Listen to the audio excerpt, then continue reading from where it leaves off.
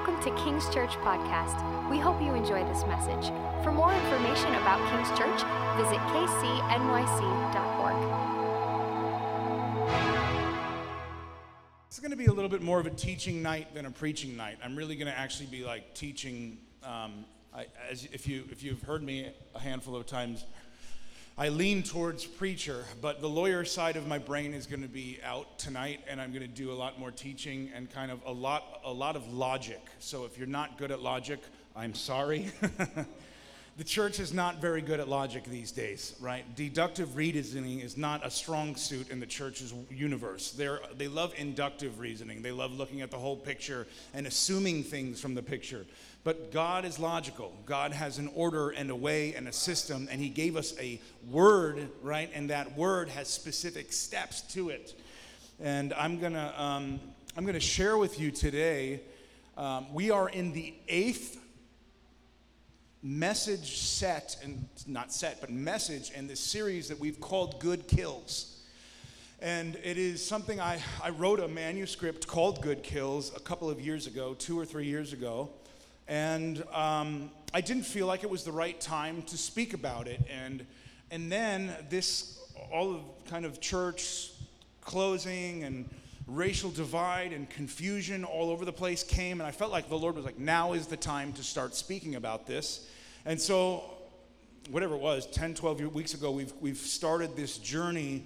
And is it okay if I just kind of lead you step by step on where we've gone? Because sometimes we show up and we're like, what are we talking about? Why are we here? Like, this doesn't make sense. But I'm going to just show you kind of messages 1 through 7, and then where we're at here on number 8, okay? So the first message we said that heaven has a sword. How many of you guys heard that message, heaven has a sword?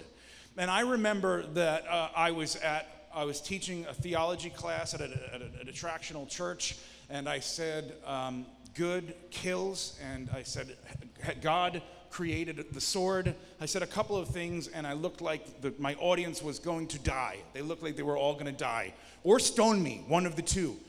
And I was like, the church doesn't understand God has a system of justice and order, and it's prescribed by Him. Now, there's a thing called proscription, and there's a thing called prescription. Proscription is what we're not supposed to do. Prescription is what we are supposed to do. And God has both proscriptive and prescriptive orders for our life for us to walk in. And He gives them to us so that we would flourish. Amen?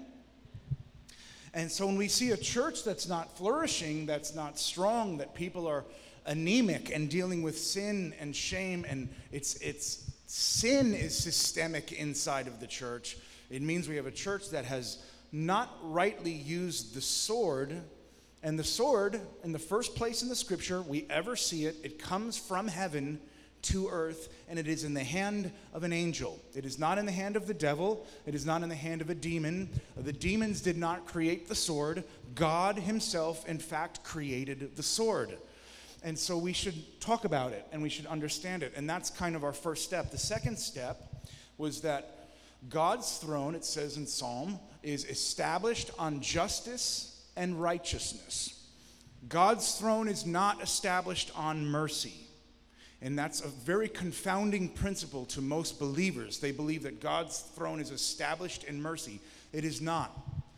Justice is the land, the ground, the firm place. Mercy are the trees and the grass. Without justice, mercy cannot exist. Without a system of moral order, you cannot act merciful to one. You need to first be established in what is right and what is wrong, what is good and what is evil, to then be able to exercise mercy. So justice and righteousness are the foundation of the throne of God Himself. Therefore, they are first principles. They are first in order of understanding. We said that the fool says in his heart, there is no God, remember? And we said that the fool actually, in the Bible, is not a dummy. He's not someone that doesn't know calculus. He's not someone that hasn't taken a philosophy class. The fool in the scripture is a moral fool. He doesn't believe God's system of moral order. And so because he doesn't believe God's system of moral order, he places his own system of moral order and says, I will be the one that determines what's good and bad, right and wrong, evil and not evil. I will be the one who wields the sword. I will be the one who divides rightly and wrongly. And we said from the beginning of time, that has been the primary lie, is for the enemy to try to get us to be the arbiter of right and wrong and not allow God's word to be the arbiter of right and wrong. The next thing that I said, and this was the third week, I said the sword was specific, it was given for a reason, but that reason is human flourishing. If you hang out in church culture in America, you see a grand divide. You see mercy, grace, everything's good, God loves you all the time, money, blah, blah, blah, blah, and then you see like God's intense, holiness, repentance, hellfire, brimstone. Well, both of those are correct, but one without the other is heresy. And so we said, God brings the sword and justice and order so in fact we can live in his righteousness and flourishing. So we have peace and love and goodness and kindness growing in our hearts and around us and everywhere we go. And if we don't have those things, it means that we haven't applied the sword rightly to our life. And one of the things that we said, I love this picture, is that the cross itself is almost a picture of a sword upside down, plunging into the earth to cut the curse and to allow all of us to enter into this new kingdom dynamic by our death. That's what baptism is, right? Through our death, we come alive in this new life in Christ. So we have to die to our way and our system and our order and our moral structure and adopt a new one. Is this okay? I know I'm being a school teacher. Thank you, Gabe, for that thumbs up. The Gabe thumbs up is an important one, you know? Okay, now the next one is, so God breathed into us the sword, order, structure, righteousness. It's all for flourishing of the human heart. And then the next point was that God created life, but life is not a gift. And we did this message called Life is Not a Gift. Life, nowhere in the scripture, you cannot find a single verse in the Bible that says life is a gift. And that was blowing people's brains up. I didn't know that. I discovered it in this message. And the idea here is that God says, here is life. I want you to live it according to my way. A gift you can do whatever you want with, you know. My dad gave me a guitar on one of my birthdays. He's like, you're probably never going to play this. And I was like, I will play it every day because you said that. You know, kids were like, the fuel of guitar playing was rebellion. The Lord redeemed it. The Lord used it. But a gift you can do whatever you want with. You don't have to play the red guitar. You can throw it in your closet. And your parents are like, whatever, it's a gift. You can do what you want with it. But life is not something you can do whatever you want with. It comes with express obligations from God himself. And he says to mankind to be fruitful and multiply, to live in this abundant place, to follow his way so we live in this abundant place of flourishing, of fruitfulness, of multiplying. And so because life is not a gift, it's actually there's an order of things, a way that God wants us to live. It led into the next message called a higher hierarchy. And we said God has an order that he's given mankind, and it's shown in his scripture. Hierarchy means an order of importance from top to bottom. Some things are very important, and some things are of lesser importance, right? Me killing, why am I using such horrible examples? I'm trying to think of a lesser example. Me stealing a bubble gum is not as bad as me stealing your car, right? Me stealing your car, you're not allowed to go to work, your car is worth at least $1,000. The bubble gum is worth less than that. There are moral orders of importance in the scripture, and Jesus actually clearly says, if you lead one of the little ones astray, it's like tying a millstone to your neck and throwing yourself in the ocean. It will be worse for you than that. He doesn't say if you don't tithe, it's like tying a millstone to your neck and throwing yourself in the ocean, even though in our church it feels like the opposite, right? We spend so much time on tithing and so little time on loving the little ones or caring about family or being intentional about actual family that God's given us, we have those things in verse. But God has a hierarchy of moral order that he's given to us. You know, I was thinking, the thing about a hierarchy of moral order, if you don't understand it, if you don't understand the things that are important, like imagine that there are lions crawling around your backyard. Like right now, there's like 9 or 10 hungry lions. You got a decent sized backyard, not huge, decent, half acre. And you're like, you know what? I'm gonna go out today and I am going to deal ferociously and maniacally with the fire ants in my backyard. The fire ants are messing with my grass. They're creating like hills of dirt, and I am going to use all of my force and all of my power and all of my ingenuity to take out the fire ants. What happens? You die. That's what happens. And if there's a church that doesn't understand the hierarchy of moral order, they go after ants and there's lions that are tearing them apart. They go after pathetic things like your finances and they leave sexual immorality alone, even though that's devastating the church. Does that make sense? So if we don't get the hierarchy, then we get eaten. We get destroyed. And then last week, it was 2 weeks ago. Was it 2 weeks ago? Who preached last week? Me?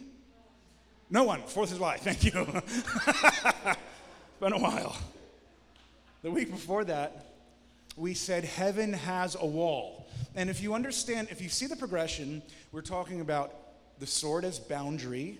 We're talking about moral order. We're talking about the things that are hierarchical in value.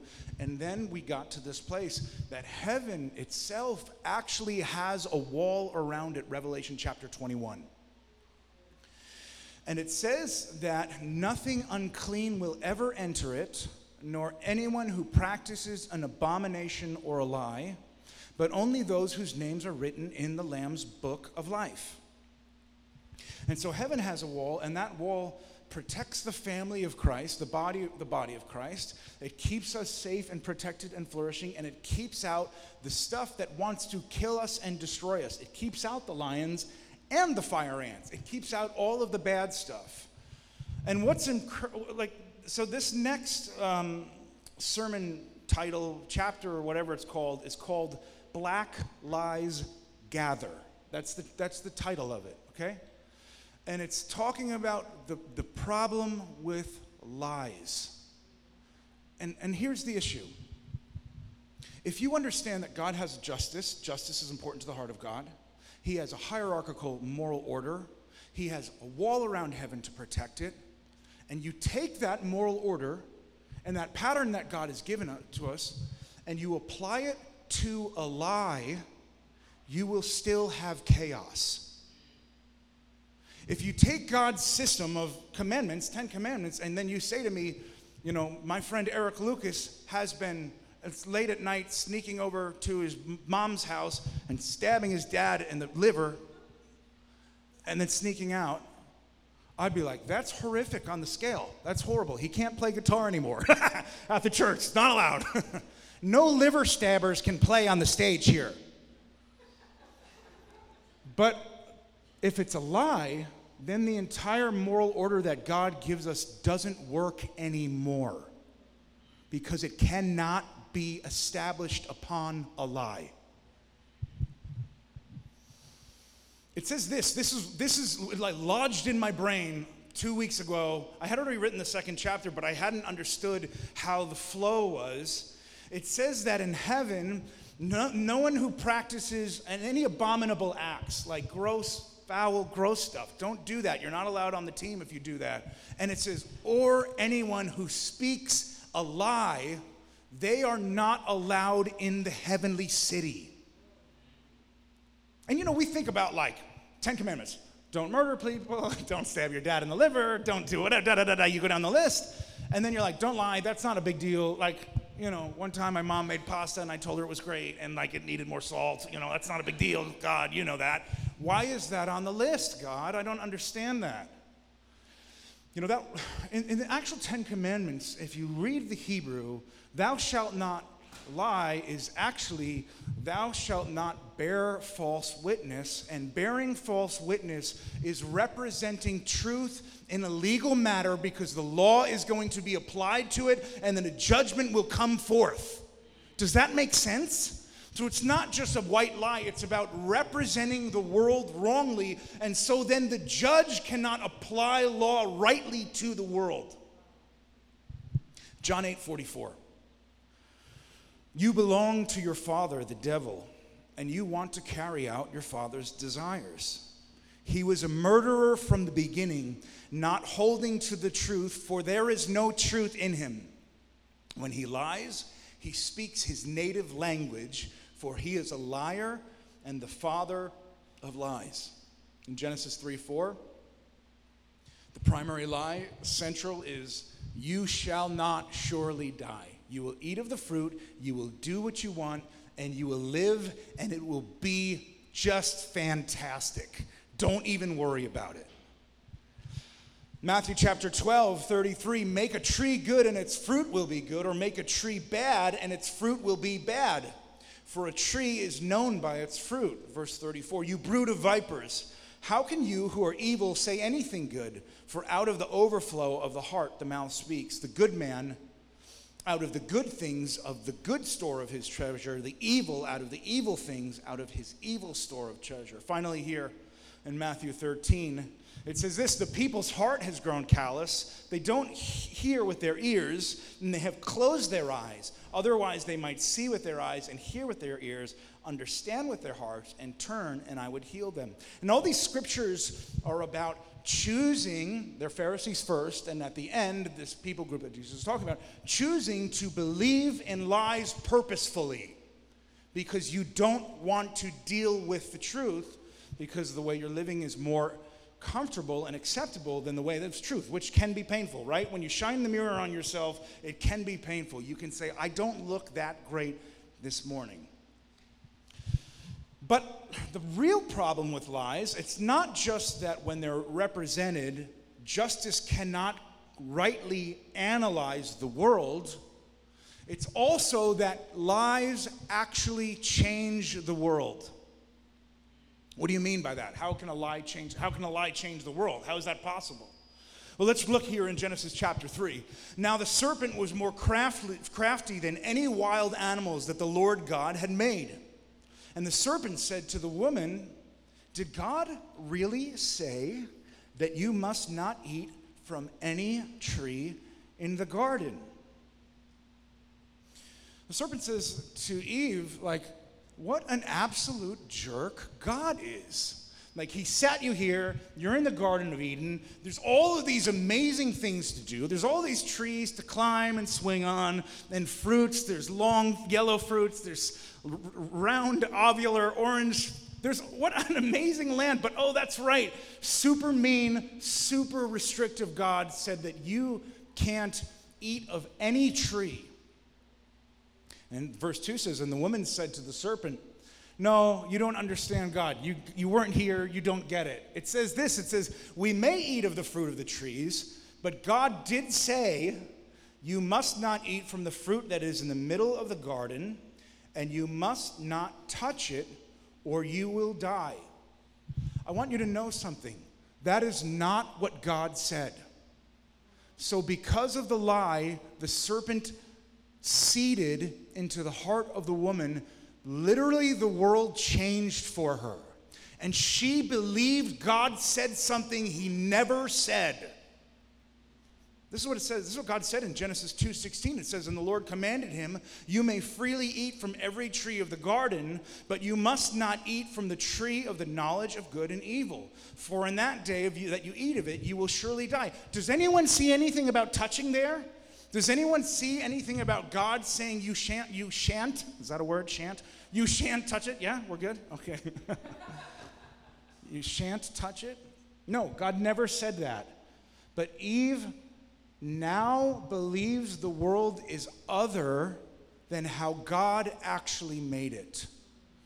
And when people lie, and people lie outside of church and inside of church, two things happen. One, that you can't establish God's justice upon a lie. And two, it changes your view of the world itself. And so we're talking about this idea of good kills. Good cannot execute justice upon a lie.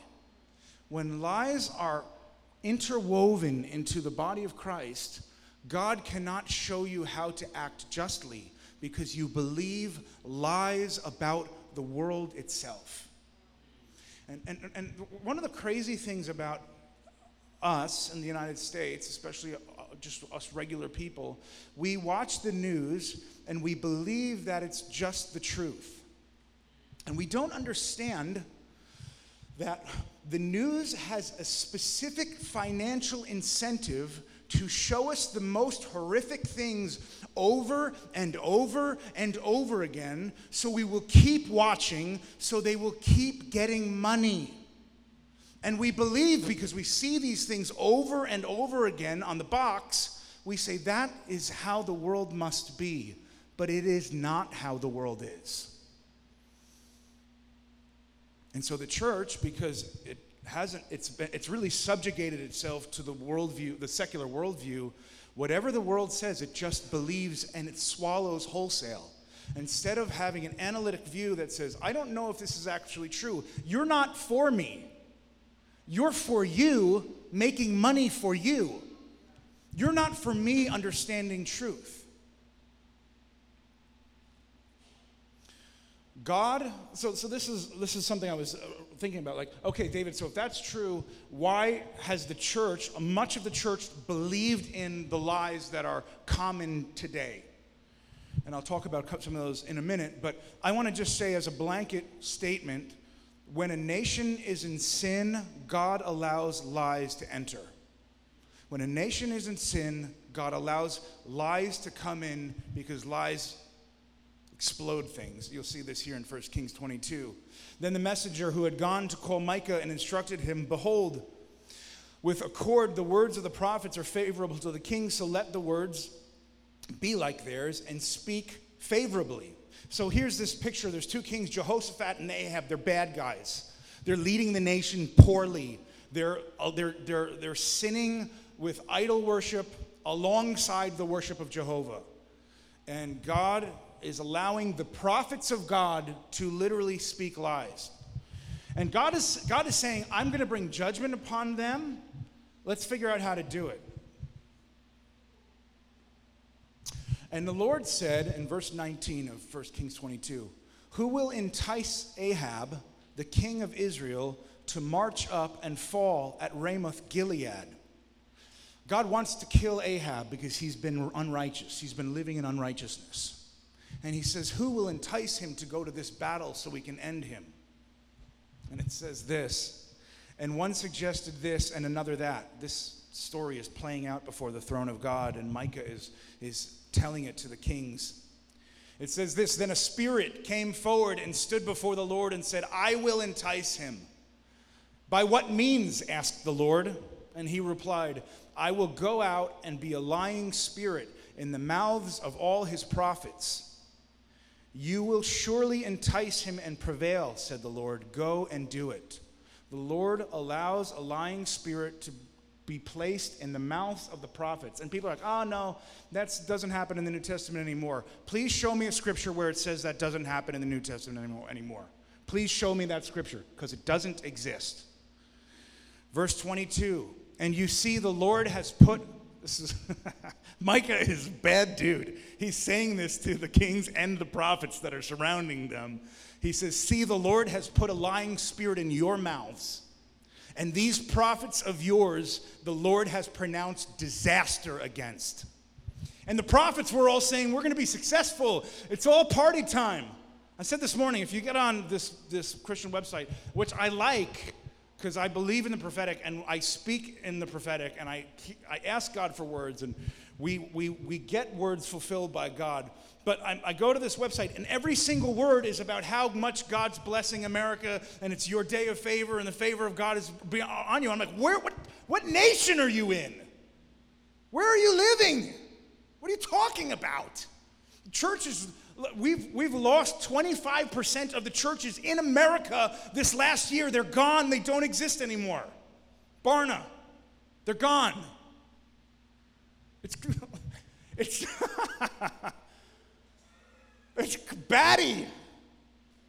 And if you say that, then you're like a bad guy. And then you're like, no, what if actually that's what's happening? Because I'm not believing in lies. I'm believing in what God says. And what God says is always true. I want to read you a couple of scriptures about lies. Romans 1:18. For the wrath of God is revealed from heaven against all ungodliness and unrighteousness of men, who by their unrighteousness suppress the truth. He doesn't say the wrath of God is revealed because people are acting immorality and making it with their girlfriends. Now, that is maybe as well, but this is specifically, they're lying. They're suppressing the truth. They're not revealing to you. They're not representing the entire world rightly. This morning, I said the definition of heretic, this is A.W. Tozer. He says the definition of heretic is one who picks and chooses.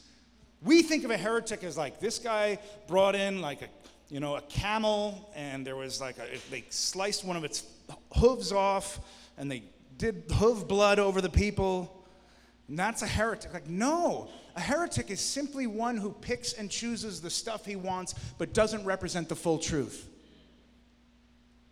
John 14, Jesus said to them, I am the way, the truth, and the life, and no man comes to the Father but by me. 1 John 3:8, whoever makes a practice of sinning is of the devil, for the devil has been sinning from the beginning. What kind of sinning has the devil been doing from the beginning? Lying. The lawyer got it. You guys all got it. You're on the team. You don't fail. I'll give you all C pluses. Good work.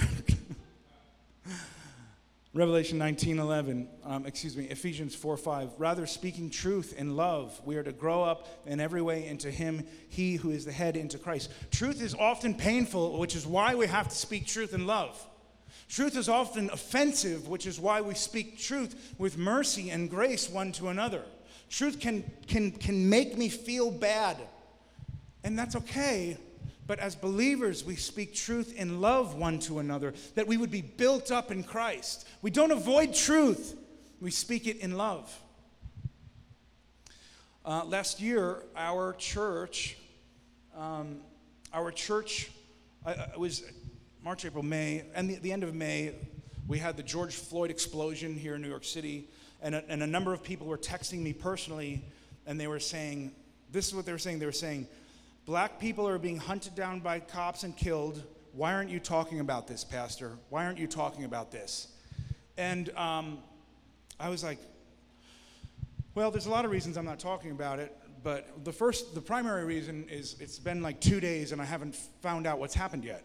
And I'm an attorney as well as a pastor, and thank God I'm an attorney, because almost all of my pastor friends were just like, they wanted blood day one, and I'm like, I don't know what happened yet. I don't know what happened. I have to wait to find out what happened, because justice can't be applied on untruth. If you don't know what happened, you can't apply justice yet. And so I can't run to justice or judgment if I haven't seen all the facts yet. And so this is what people in my church were saying. There's a guy, Ta-Nehisi Coates. He's a black man that speaks at churches, Baptist, urban churches. He's an atheist, and this is what these are some of his quotes. Your black body is in constant jeopardy. For your entire life, there will be a war for the possession of your body. White America is a syndicate arrayed to protect exclusive power, dominate, and to control your body. And so he's saying police brutality, the death of unarmed black people is an epidemic in the United States. I had an acquaintance whose church posted this: church home recognizes the killing of black people as a national crisis. I just said the name of the church. I didn't mean to do that. As a collective community. So be it. As a collective community, we grieve by the continued, please listen to this phrasing, because it's a lie, and this is why it's important. Please, it says, God grieves as we grieve by the continued targeting, torturing, and killing of black men, women, and boys and girls. So boys and girls are constantly being continued, tortured, and killed. by police, is the insinuation, and we recognize the ongoing issue of racism, da-da-da-da-da. Of course we recognize racism. We recognize every sin that exists in the human heart. We recognize racism and lust and deceit and envy and murder and strife and jealousy and perversion and we recognize all of those sins. But they were saying to me, Pastor, why don't you talk about this national crisis? And I, in part because I'm a lawyer, in part because I'm a fact guy, in part because I'm a little bit of a research guy, I ended up looking up the stats. And so I'm just going to give you the stats. For instance, in 2016, the number of black people that were killed by cops that were unarmed was 18 people. The number of black people that were struck by lightning was 96 people. The number of black people killed by whites was about between 250 and 300. The number of black people killed by other black people was 2,570. The number of black people killed in car crashes was 6,706. There were 18 by cops that were unarmed. And people were pressing me and saying, why won't you say this is a national crisis? And I said, because it's a lie. It's not a national crisis. Every bad thing that happens, the church has a response for. And that response is to reckon people to justice and mercy. That those 18 instances would all come under the full justice of the law. But that we would not lie as a nation and say, if you're black, you're being targeted and tortured in America. That is a lie. And when you take God's system of justice, the sword, the order of moral hierarchy, the wall that's supposed to be around the church, and you say to all of those things, now be applied to an epidemic. I had a friend that was interviewing people on the streets, and he said they were saying, how many people do you think have been shot by police? How many people of color unarmed? And they're like thousands, tens of thousands this year. It's tens of thousands. Why do they believe that? Because the father of lies loves to destroy people. He loves to turn one against another, that we would be at our throats killing and destroying each other. And Jesus says, and earlier I quoted this, that you judge a tree by its fruit. Out of the heart, out of a good heart, a righteous heart that's been redeemed by the Lord, good things spring forth. Out of an evil and unregenerate heart, evil and unregenerate things spring forth. And what happened is evil and unregenerate things sprung forth in our city. We had a murder rate increase, doubled. We had fires all over the place. It was chaos. It's funny, I was thinking about this. I was thinking, if you have a male doctor and he does cancer super well, and you say to that male doctor, your mom needs to get examined, she has some kind of bone cancer form. And your mom comes in and the male doctor walks in the room and he says, I looked over your charts and it looks pretty serious. There's a couple of ways to deal with this, and I think we can save you. And the mom says, how dare you as a man try to diagnose me as a female? How dare you, you misogynist? It's the same thing we're doing with this cultural conversation. If you are a white person, you can't talk about black issues. If you're a black person, you can't talk about white issues. If you're a mom, you can't talk about dad issues. That doesn't exist in the scripture. Truth is truth. And when truth is communicated in love, it doesn't mean it doesn't sting, but it means it's freeing. It means we don't have to be bound to the chains that the world is bound by. It means that we can apply goodness and justice and righteousness to the world in an accurate way. It means that when we perceive the world around us, that we'll be able to rightly perceive it and rightly discern spirits. It means that we won't be chasing fire ants in the backyard. We'll be chasing the lions that are trying to devour the church. Does that make sense? I got a last point here. And so the question is, if you're a questioning person, okay, David, what do we do if a lie has come in? How do we deal with it? How do we pick it out? How do we get rid of it? And the Lord showed me this really cool picture in Genesis. And in Genesis, Moses goes up on the mountain, and he's meeting with God. He's getting the rule, he's getting the order, he's getting the construct by which the Israelites will live in. And while he's gone, the people are like, he's not coming back. He went over the mountain and kept going. You know, the bear went over the mountain, except this is Moses, went over the mountain. And they're like, we need to do something. We need our own God. We need our own golden calf. And I always thought the golden calf, especially as a kid, was just like the dumbest animal you could ever worship. Why would you worship a cow? You know, like udders flopping. No. Like I would do a lion, I would do a badger, I would do a lot of different animals I would worship, but a cow is definitely way down. I would be the silver badger guy, you know? I realized that a cow actually represents your food. It actually represents your nourishment, your sustenance, how you eat. And the golden element is money. It's the most important things for human beings, money and food. That's why the Israelites are worshiping the golden cow, because it's representative of cash and provision. And so they're starting to worship this false deity. And it says, it's wild. It says, after they create the golden calf, it says, and then they say, and then tomorrow we will worship the Lord. And so they didn't throw out God. They didn't say, God, get out of here. They just brought in this new idea up alongside God. So we're going to do both. It sounds cool. I think both will work for us. Both are good. And so Moses comes down from the mountain, and he loses his mind. He loses it. And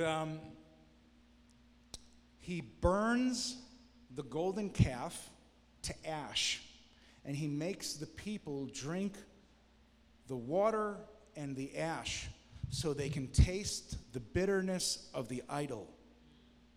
So they realize the thing that they were worshiping is ultimately a bitter thing at its most base components. That it didn't stand the test of fire and flame. That it could not stand under the scrutiny of God's fire. It says this in 1 Peter 4:12 through 13 in the ESV. Beloved, do not be surprised at the fiery trial when it comes upon you to test you, as though something strange were happening, but rejoice insofar as you share in Christ's sufferings, that you may also rejoice and be glad when his glory is revealed. When God's fire comes upon our life in form of pain or tribulation or suffering, it's so the true things will remain and the things that are false will fall away. That we would reflect the image of Jesus. Because we live in a world where we pick stuff up. There's a father of lies around the place. And he's constantly, Jesus said, all he does is speak lies. It's his native language. He's constantly communicating lies. And we live in this world. And so we need the fire of God in our life to burn away the things that are false and untrue. And I've seen the fire of God come to a church, to our church last summer, and it was incredibly painful and then incredibly blessed. And the presence of God and the momentum of God has been unbelievably apparent, but we had to go through a time of testing. And I'm so grateful that the Lord Jesus would lead us.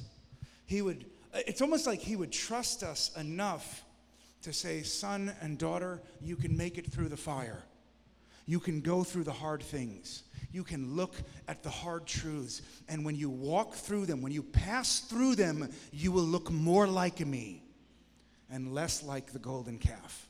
That thing, those idols will be broken down, and my spirit will come in your life, and you will walk in the world, and you'll be able to rightly be a discerner of spirits. People think discerning of the spirits is always like, man, that person's got lust demons all over him. They're climbing over his head. I saw him walk in, and there was like a greed demon in his earlobe.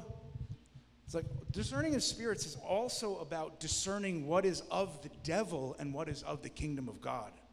And you know what is of the devil? Lies. His language is lies because he's the father of lies from the beginning. But Jesus said, I am the way, the truth, and the life. No man comes to the Father but through my construct and order. And that's the order that gives flourishing and life and abundance. Amen? That's all she wrote for chapter 8. Worship team, why don't you come up? Church, stand with me. Father, we thank you for truth, God. Lord, and we thank you that it's your desire to lead us in a world that is a world of truth, that we can rightly carry the burdens from heaven concerning the world around us, God, that we would not be chasing things that the world tells us to chase, but we would be chasing your heart, oh God, and that you would lead us and direct us. Jesus, that you are the way. You're not stasis in position, but you're leading us through this world. And God, would you do so and lead us into the garden of God again, the place of flourishing through the cross, through the death of self, and to rise again in newness of life with you in Jesus' name. Amen. Thank you for listening to our podcast. We really believe that God wants you to know him in a personal and tangible way. If there's any way we can assist your journey, please reach out to kcnyc.org.